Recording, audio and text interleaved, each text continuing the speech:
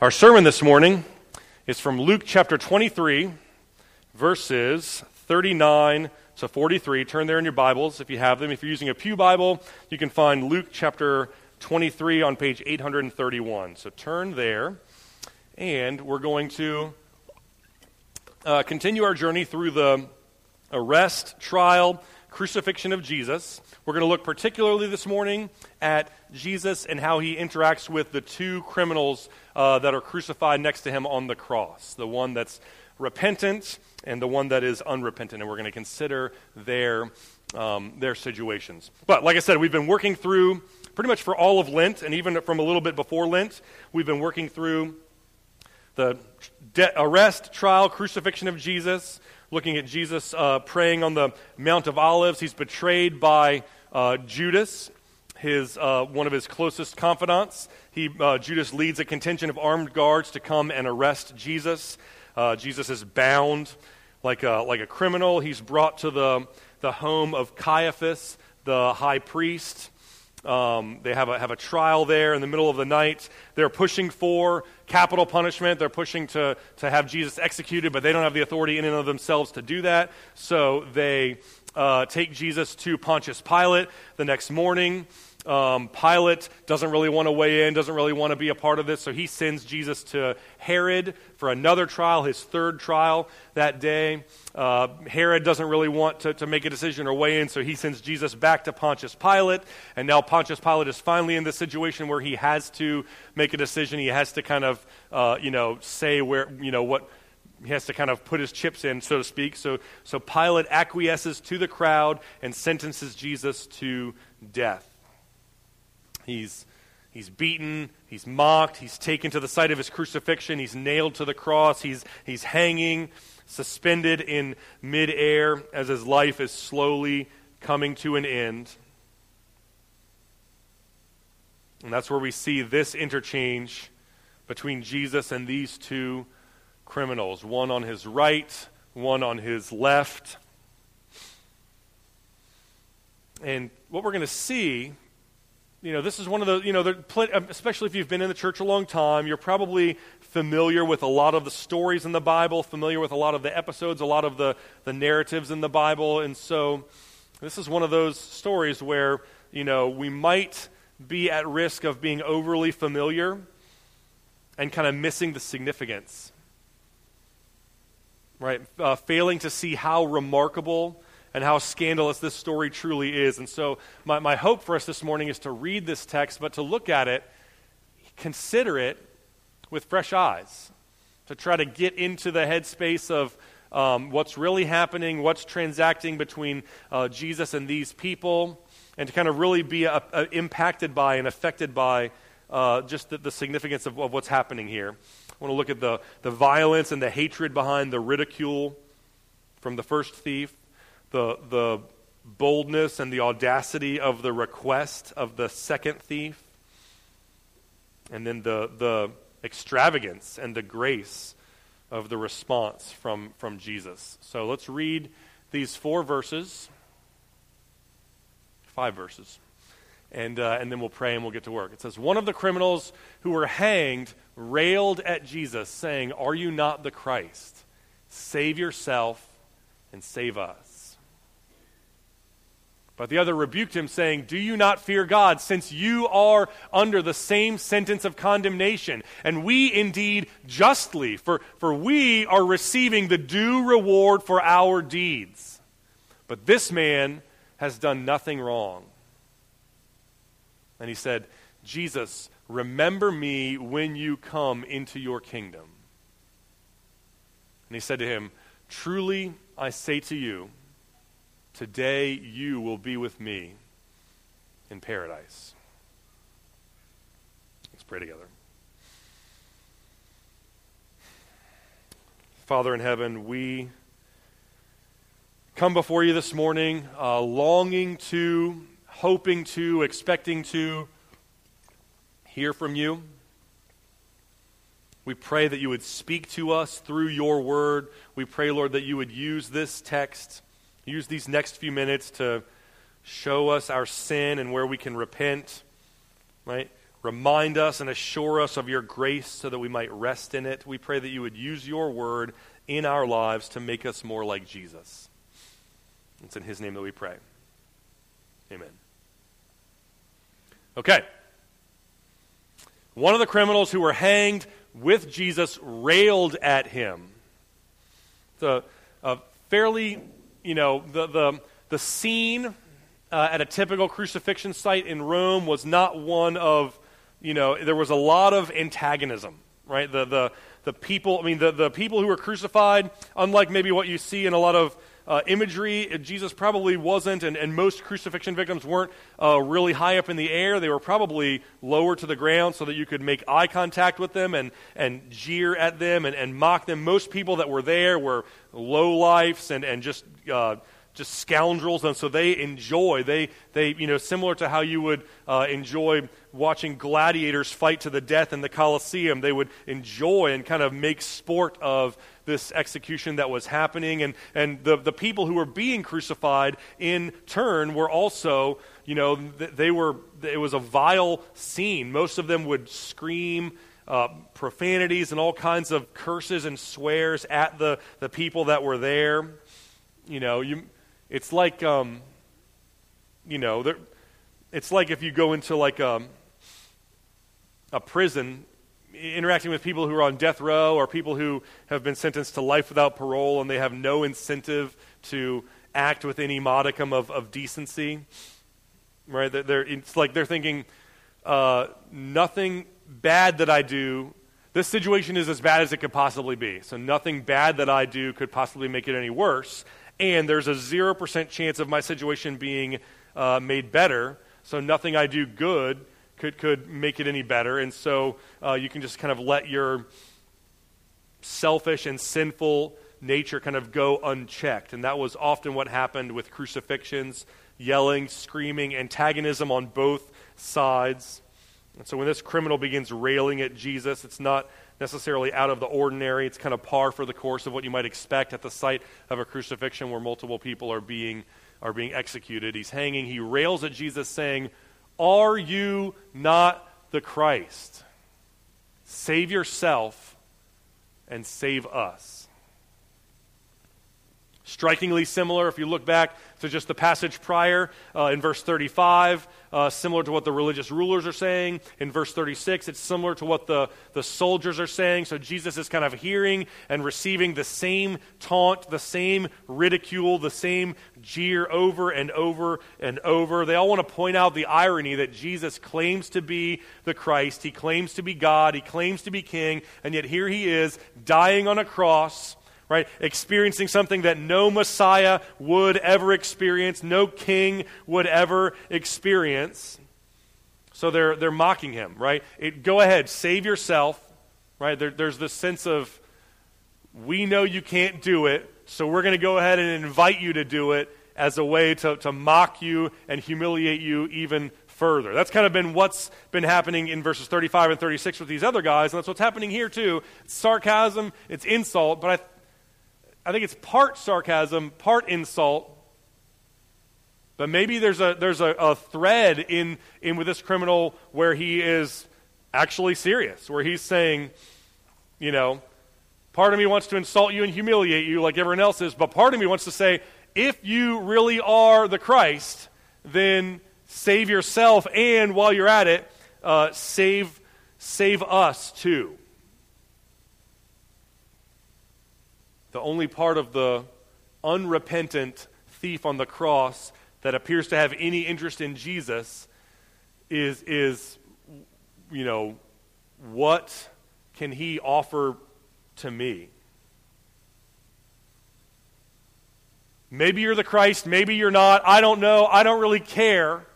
But can you save me can you alleviate the pain and suffering that I am currently experiencing? That's all I care about. If you can't save me, if you can't improve my station right here, right now, if you cannot do that, then I don't care if you're God or not. It doesn't matter to me. But if you can save me from this suffering, if you can make my life better, if you can improve my circumstances, then sure, fine. I'll say that you're God. I'll say that you are Christ.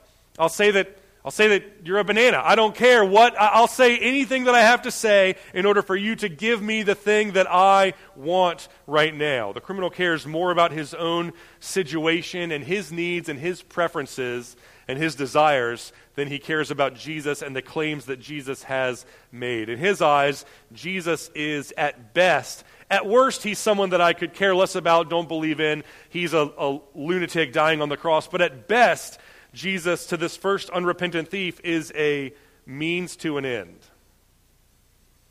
I have something I want. I want my suffering to end. I want to come down off the cross. And so I will, if Jesus can do that for me, then great. I would love for him to do that.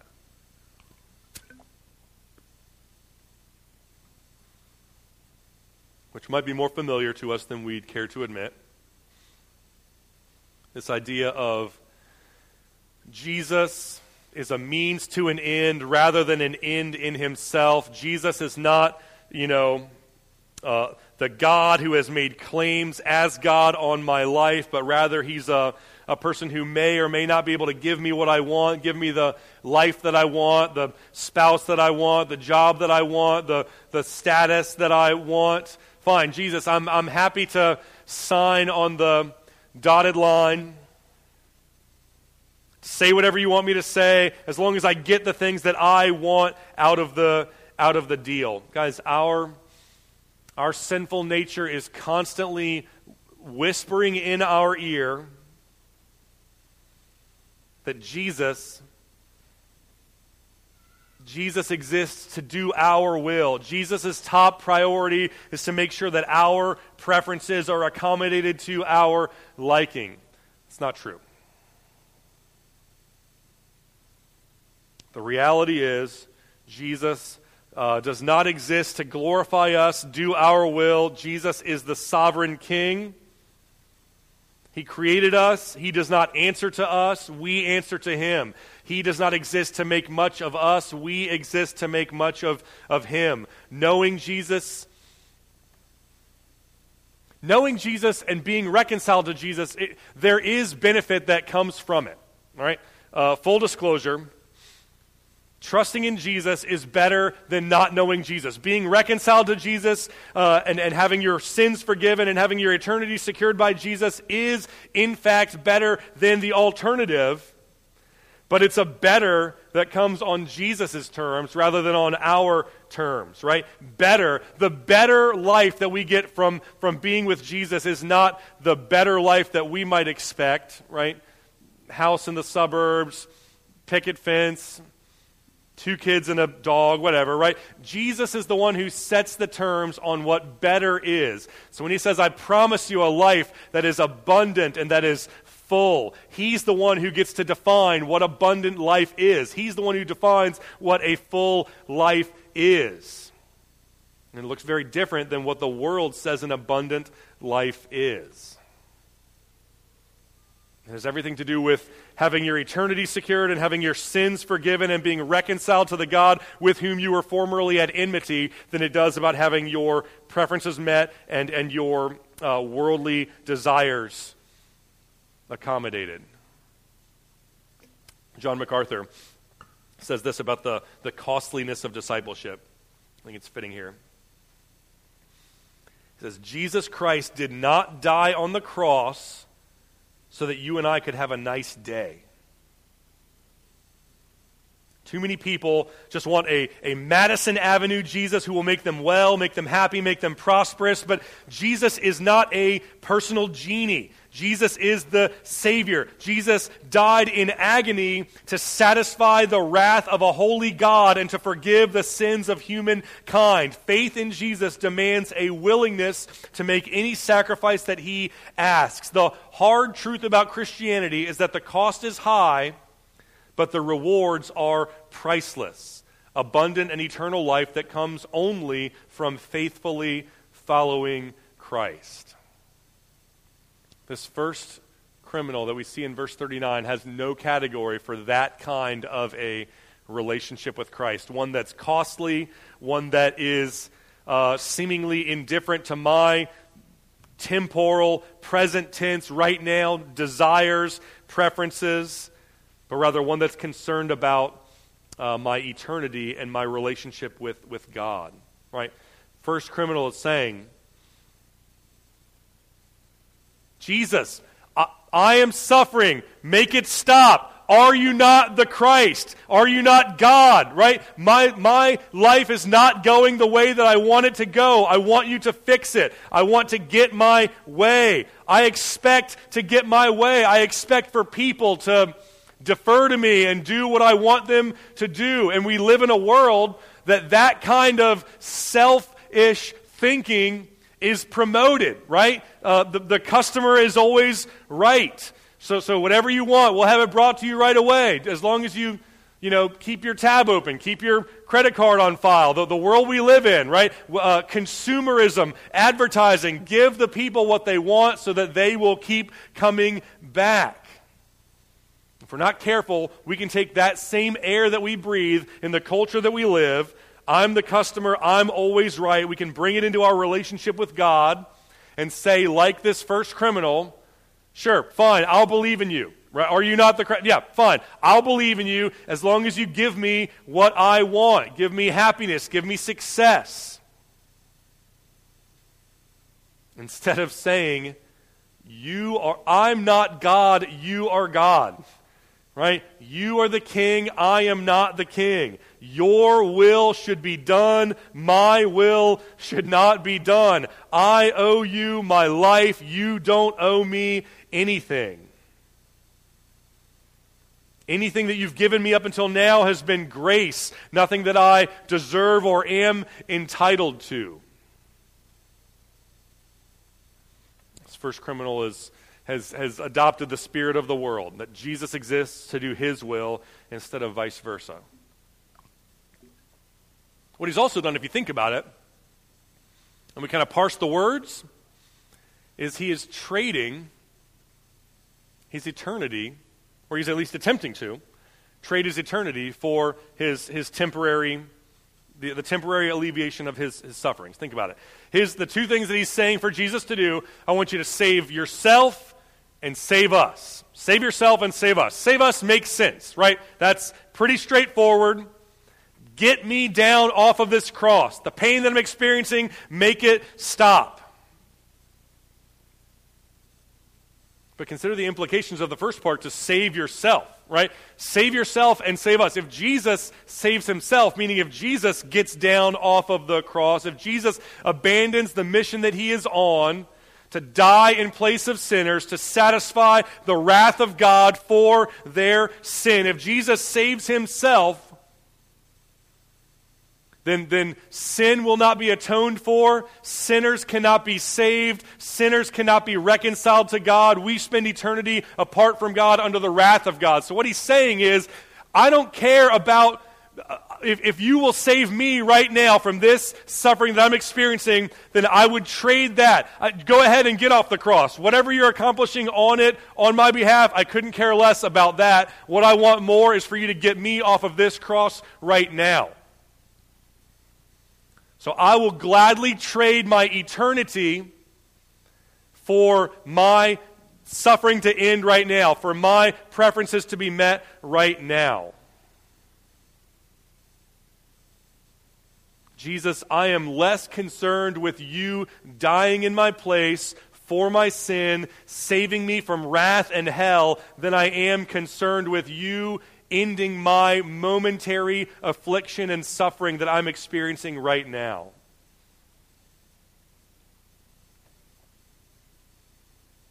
He's taken on the spirit of the world that has no care for eternity, and whose only concern is for his preferences, what he's experiencing right now in the moment.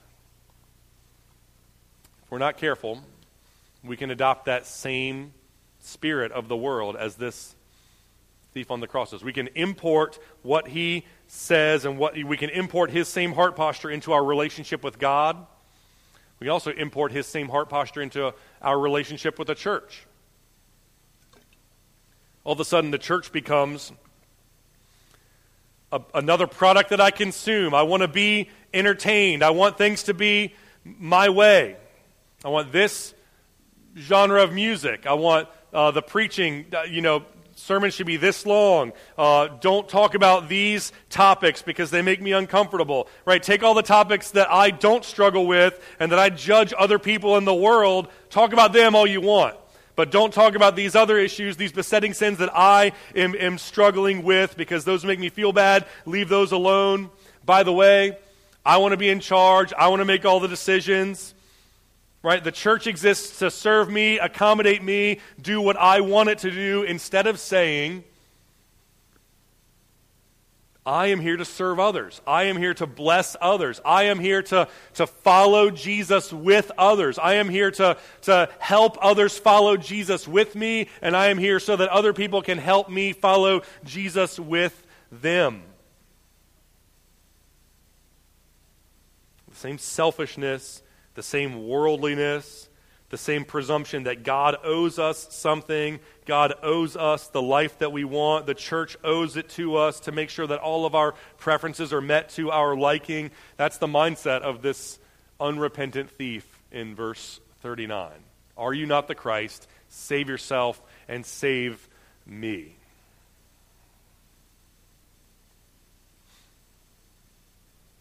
So verse 39 we see the ridicule. Verse 40, we see the rebuke. Do you not fear God, since you are under the same sentence of condemnation? Right? The second thief, the repentant thief, recognizes that what's going on beneath the ridicule, beneath the railing of the first thief, is a lack of fear of God. He's saying, you would not insult Jesus the way that you just did if you feared God. You wouldn't be looking out for yourself and for what benefit that you can extract from Jesus if you feared God. You wouldn't be trying to leverage Jesus' sovereignty for your personal benefit if you feared God. Do you not fear God since you are under the same sentence of condemnation? He's saying, look, of all the times, right, 3 men dying on the cross, nailed to a cross, he's saying of all the times that it would make sense, of all the times in your life for when you might actually indicate that you fear God, right? If there was going to be one moment in your entire life, decades on this planet, when you fear God, it would be now. It would be right now when you are actually experiencing the judgment and the condemnation of that God. We are literally suffering under His punishment right now. There are few things that will evoke or bring about the fear of God in a person's heart as swiftly and as effectively as experiencing His condemnation and His righteous wrath.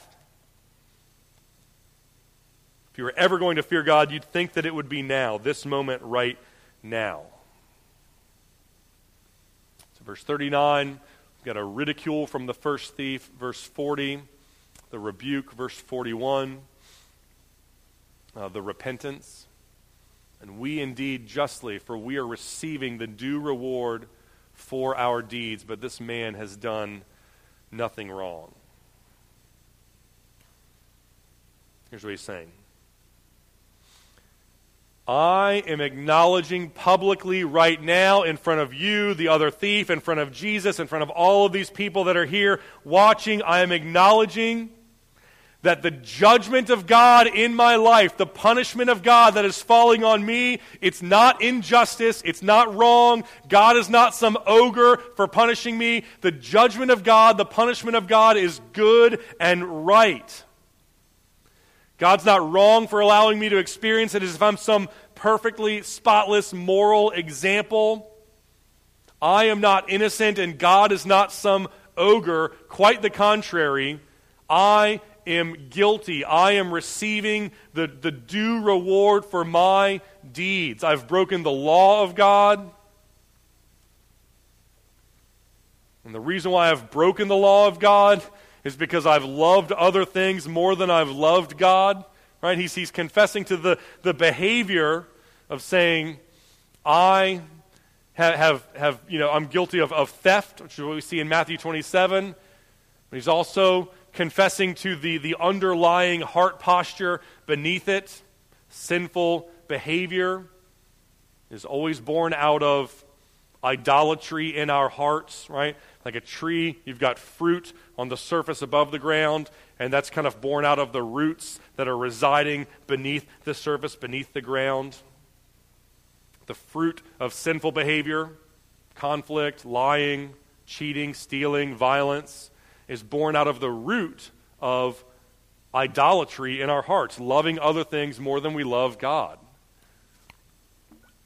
That's why James says in chapter 4, he says, "What causes quarrels among you? What causes fights and conflict among you? Is it not this, that your passions are at war within you? The fruit of conflict, fighting, anger, is born out of misplaced, misdirected passions, desires, and affections." Martin Luther said this about the Ten Commandments, really all the commandments, hundreds of them. But he looked at the first commandment, "I am the Lord your God. You shall have no other gods before me."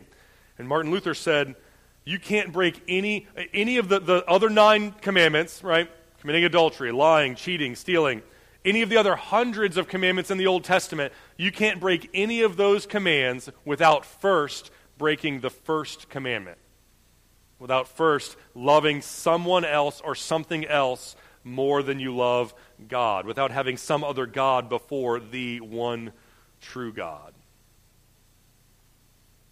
Because all those other commandments deal with the fruit of behavior, whereas the first commandment deals with the root of worship and the root of what's in your heart. And so this thief here, he says, what I'm experiencing, this judgment from God is just because I'm receiving the due reward for my deeds. I've demonstrated the fruit of sinful behavior that's born out of the root of a heart that loves other things more than I love God, and I am guilty. I'm owning my share of the blame in it. I take full responsibility for it. I own it. I've sinned against God. I'm deserving of His judgment and His punishment and His righteous wrath because of my sin. And that's why this repentant thief is something of a prototype for what it looks like to come to Christ in faith. Because that's what it starts with. Coming to Jesus, trusting in Jesus, being reconciled to God through the person and work of Jesus starts with this heart posture. It starts with this mindset. The judgment of God in my life is right and just and true. I deserve it, and I am done trying to politic. I'm done trying to play tennis and kind of bounce the blame to someone else. I'm going to own sin before God. I am guilty, and God's judgment is right and good. I stand condemned before Him, silent and accountable to Him, like we read in Romans 3. Right? The suffering that I'm experiencing, I'm not perplexed by it as if something strange were happening to me, like we see in 1 Peter 4. Rather, suffering is the due reward for my deeds. I have no right to demand anything from God. I have no right to even ask of anything from God. Which sets up this kind of, this irony, this unexpected shift from verse 41 to 42, right? In verse 41, he's saying, I am going to own my sin before God. I'm going to acknowledge that I have no right to ask God for anything. If I spend all of eternity trying to be as good of a person as I can, I will never, ever have 1 ounce of leverage before God by which I can ask Him of anything. And then verse 42, I'm going to ask Him something. Jesus, remember me when you come into your kingdom. The ridicule, the rebuke, the repentance, now the request. This is an outrageous request, given what he just said in this very same breath, right? Verse 41, dovetailing into verse 42, should be, just like the music stops, right? Like it's supposed to cause a double take. I can't believe that someone would have the audacity to ask something like that after they just owned up to something like that. I can't believe that anyone, right? God, I just got finished saying that I am a sinner. It's right and just for this punishment and judgment to fall on me. I just got finished saying that I am not a righteous person. I am not a godly person. And now I'm going to ask you to remember me and to bring me with you into your kingdom, which, as it turns out, is reserved for righteous people. It's reserved for godly people. I just got finished saying I'm not righteous and I'm not godly, and now I'm going to ask you, even in spite of that, for you to bring me into this place that's reserved for righteous people and godly people, people that love God, people that worship God, people that are faithful to God, people that love their neighbors, people that are kind and merciful and gracious. That's who your kingdom is for. I have not loved God. I have not loved my neighbor. I've stolen from them. I've done violence to them. By my own admission, I meet none of the criteria to enter into the kingdom of God, and I'm asking you to bring me into the kingdom of God. This is absurd. This is outrageous. No one in their right mind would ever ask for something like that after just admitting to and confessing something like they just did. And yet, that's exactly what every Christian does when they come to Christ. Every Christian, when they come to Christ, lives out and kind of demonstrates the spirit of verse 41, confessing our sin, bowing before God, lying prostrate before Him, acknowledging that we need Him and that His judgment in our life is good and right and true. And every Christian, when we come to Christ, takes the posture of verse 42, saying, Jesus, please save me. I just got finished saying that you have no obligation to save me. I've divested myself of any leverage that I had, right, saying that you should save me, and yet I'm asking, even in spite of all that, please save me when you come into your kingdom. I deserve wrath and judgment, but please save me anyway. My sin has disqualified me from your kingdom, and yet please bring me into it anyway. Please look past my failings and shortcomings and find it within yourself to save me and bless me, not because of who I am, but because of who Christ is and what Christ has done. That's the tension.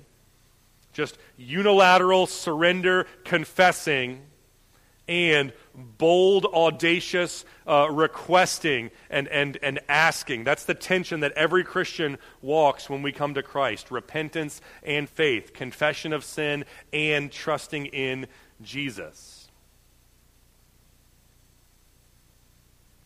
Which, to be sure, is contrary to every natural tendency that we might have. Our everything in us, the worldly mindset that we're kind of, inclined toward, is constantly saying, you have to be good enough. Try hard enough, do enough, earn enough so that you can then come to the negotiating table with God and you can have some leverage and you can make some demands and you can get what you are owed. Or, if you're not good enough, then don't even bother with asking because it's a lost cause, right? Get back to work, try harder, do better until you are good enough so that you can, at that point, come back to the negotiating table and get what you are owed at that point. The default system of every heart says, demand what you are owed or don't ask for anything at all. The prospect of confessing our sin and then humbly asking Jesus to save us, even though He is under no obligation to do so, is what faith in Christ looks like. And it is contrary to every natural instinct that we're born into this world with. We also see it on display in Psalm 51, David's psalm that he writes after being caught in adultery with Bathsheba. I'm just going to read a few verses from Psalm 51 because it really shows us this same exact heart posture as we see from this repentant thief. He says, God have mercy on me, according to your steadfast love, according to your abundant mercy, blot out my transgressions. Wash me thoroughly from my iniquity, cleanse me from my sin. Lord, I know my transgressions and my sin is ever before me. Against you have I sinned. I've done what is evil in your sight, so that you may be justified in your words and blameless in your judgment of me. And yet, even with that in view, Lord, purge me with hyssop so that I might be clean. Wash me so that I'll be whiter than snow. Hide your face from my sins. Blot out my iniquities. Create in me a new heart, a clean heart. Renew a right spirit within me. Cast me not away from your presence. Don't take your Holy Spirit from me. Restore to me the joy of your salvation. Uphold me with a willing spirit. Deliver me from blood guiltiness, O God. Open my lips so that I can declare your praise. Lord, you delight in sacrifice, or you do not delight in sacrifice, or else I would give it. You will not be pleased with a burnt offering, or else I would offer it. The sacrifices of God are a broken heart, a contrite spirit. Here's what David exhibited in Psalm 51. It's what this thief exhibits here in verses 41 and 42. Your judgment against me is just and right. I forfeit my right to object to it, and please save me even in spite of myself and my sin.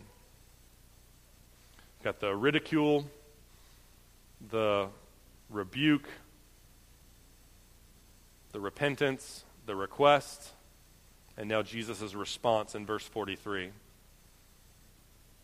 Truly I say to you, today you will be with me in paradise.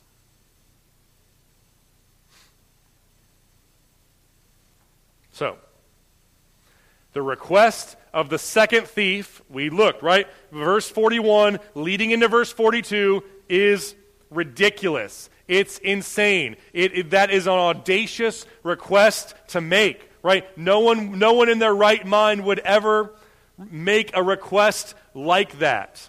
It's like if someone came up to your car and keyed it and then slashed your tires and then broke your windshield with a baseball bat and then asked you to buy them a new car. That's what, right? He's saying, I am guilty of sin that has brought this judgment on my life. Now will you please save me and bring me into your kingdom with me? So as audacious and as ridiculous as that request is in verse 42, so is the response from Jesus in verse 43. It is as audacious, it is as extravagant as the request was presumptuous. Today I say to you, you will be with me. So imagine someone keys your car, breaks the windshield, and then follows it up with, by the way, can you buy me a new car? And then that person says, no, I'll buy you a house. Right?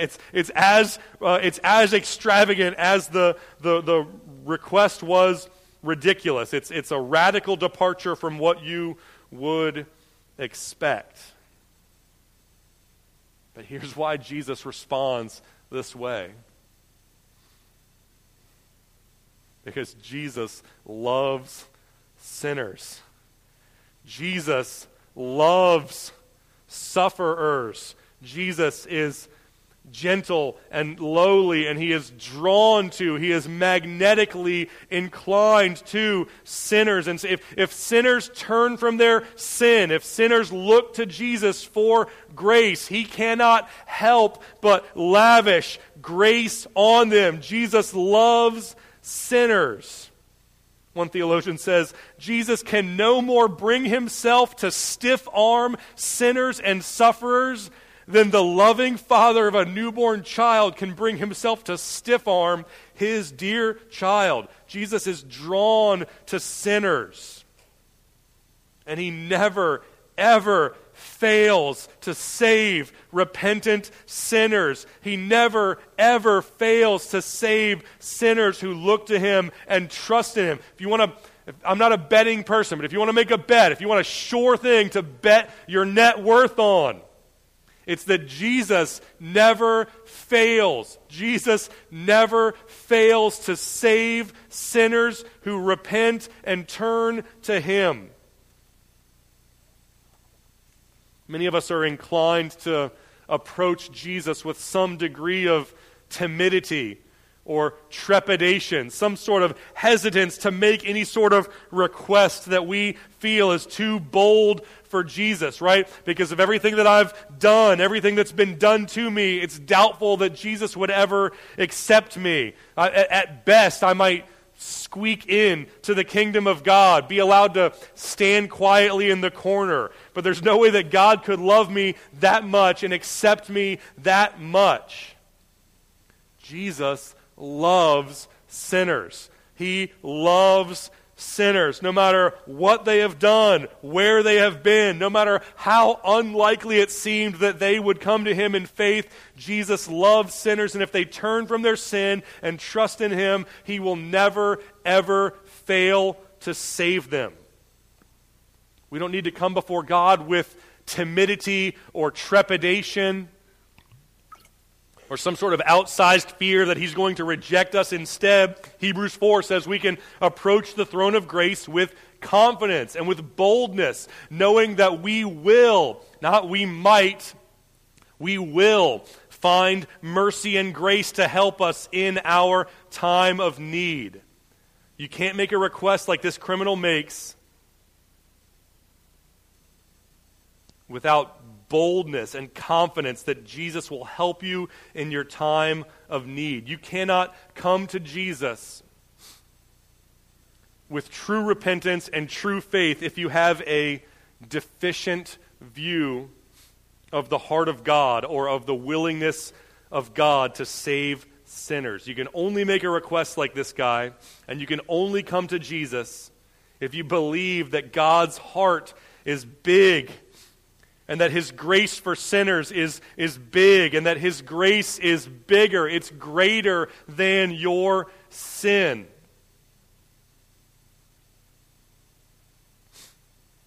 And the essence of the Christian life is, from the moment you trust in Christ until the moment you die, this long, slow journey of unlearning the deficient view of the heart of God that you had and relearning the heart of God on God's terms as He puts forth in His Word.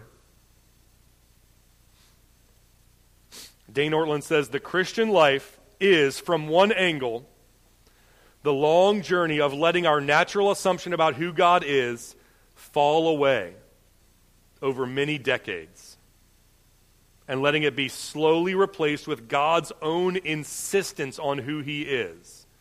And this is hard work. It takes a lot of sermons, and it takes a lot of suffering to begin to believe that God's deepest heart is merciful and gracious and slow to anger. This thief on the cross makes a bold request for Jesus to remember him and bring him home. And Jesus gives an extravagant response of assuring him and promising him, I will remember you, I will bring you home, I will never leave you, I will never forsake you, you can trust me, you can count on me. Friend, if you've ever had doubts, if your faith has ever wavered, this text should give you hope. If you've ever wondered if God could really love you the way that He says He does in His Word, in light of your sin or your baggage, this text assures you that He can and that He does. If you've ever wondered if you might have disqualified yourself from receiving God's grace or somehow put yourself outside of the reach of it, this text assures you that you have not, you can not. Jesus loves to save sinners, and Jesus will never, ever fail to save sinners who come to Him. He will never reject them, never cast them out. That leaves us with one final question to consider as we close this morning, right? We've seen the heart of Christ for sinners. We've seen the surety of salvation for those who come to Christ. And the question we're left with is, what do we do in light of it? How are we to respond to these gospel truths that we see in these verses? And the reality is we can proceed in one of two ways. We can go the way of the first criminal in verse 39, or we can go the way of the second criminal in verses 40 to 42. Right? We can say, God, I expect, I demand, I presume that you are going to give me what I want. You're going to meet my needs, meet my demands. I care more about my life and my comfort and my preferences right here, right now, than I care about spending eternity with you. Give me what I want. Fix my situation. We can march into the presence of God, puffed up with pride, feeling slighted because we haven't gotten our way. Or we can come into the presence of God humbly because of our sin, and yet at the same time, boldly because of God's grace. J.C. Ryle says, on that day, one thief was saved, so that no sinner will ever despair. But only one thief was saved, so that no sinner might ever presume.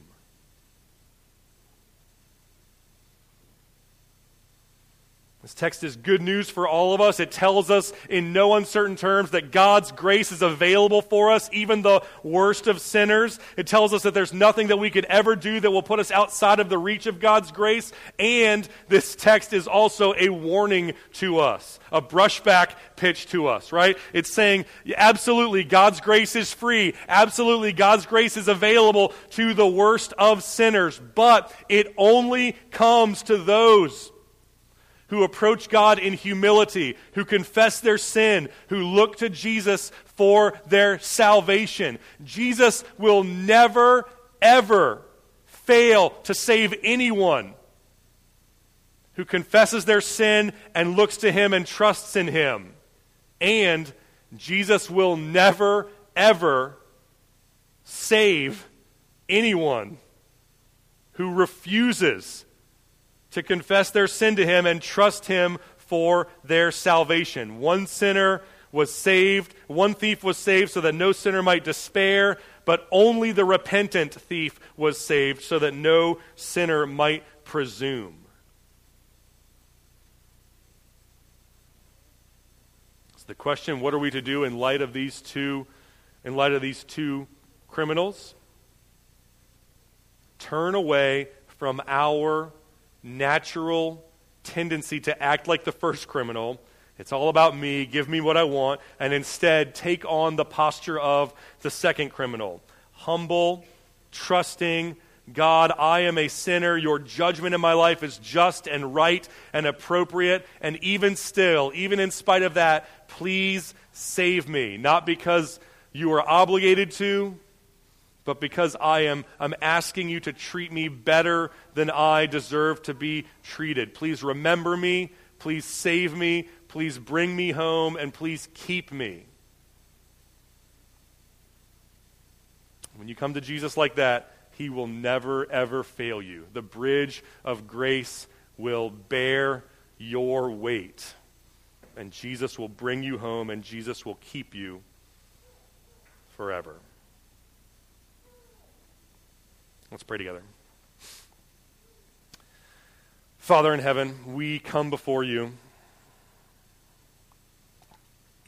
with the same spirit, the same heart posture as this repentant thief, confessing our sin, acknowledging that your judgment against our sin is right and just and true, acknowledging that we are deserving of punishment. And yet, even in spite of that, Lord, we come to you boldly asking you to save us, throwing ourselves upon your mercy, looking to you and hoping in you and trusting in you. It's in Jesus' name that we pray. Amen.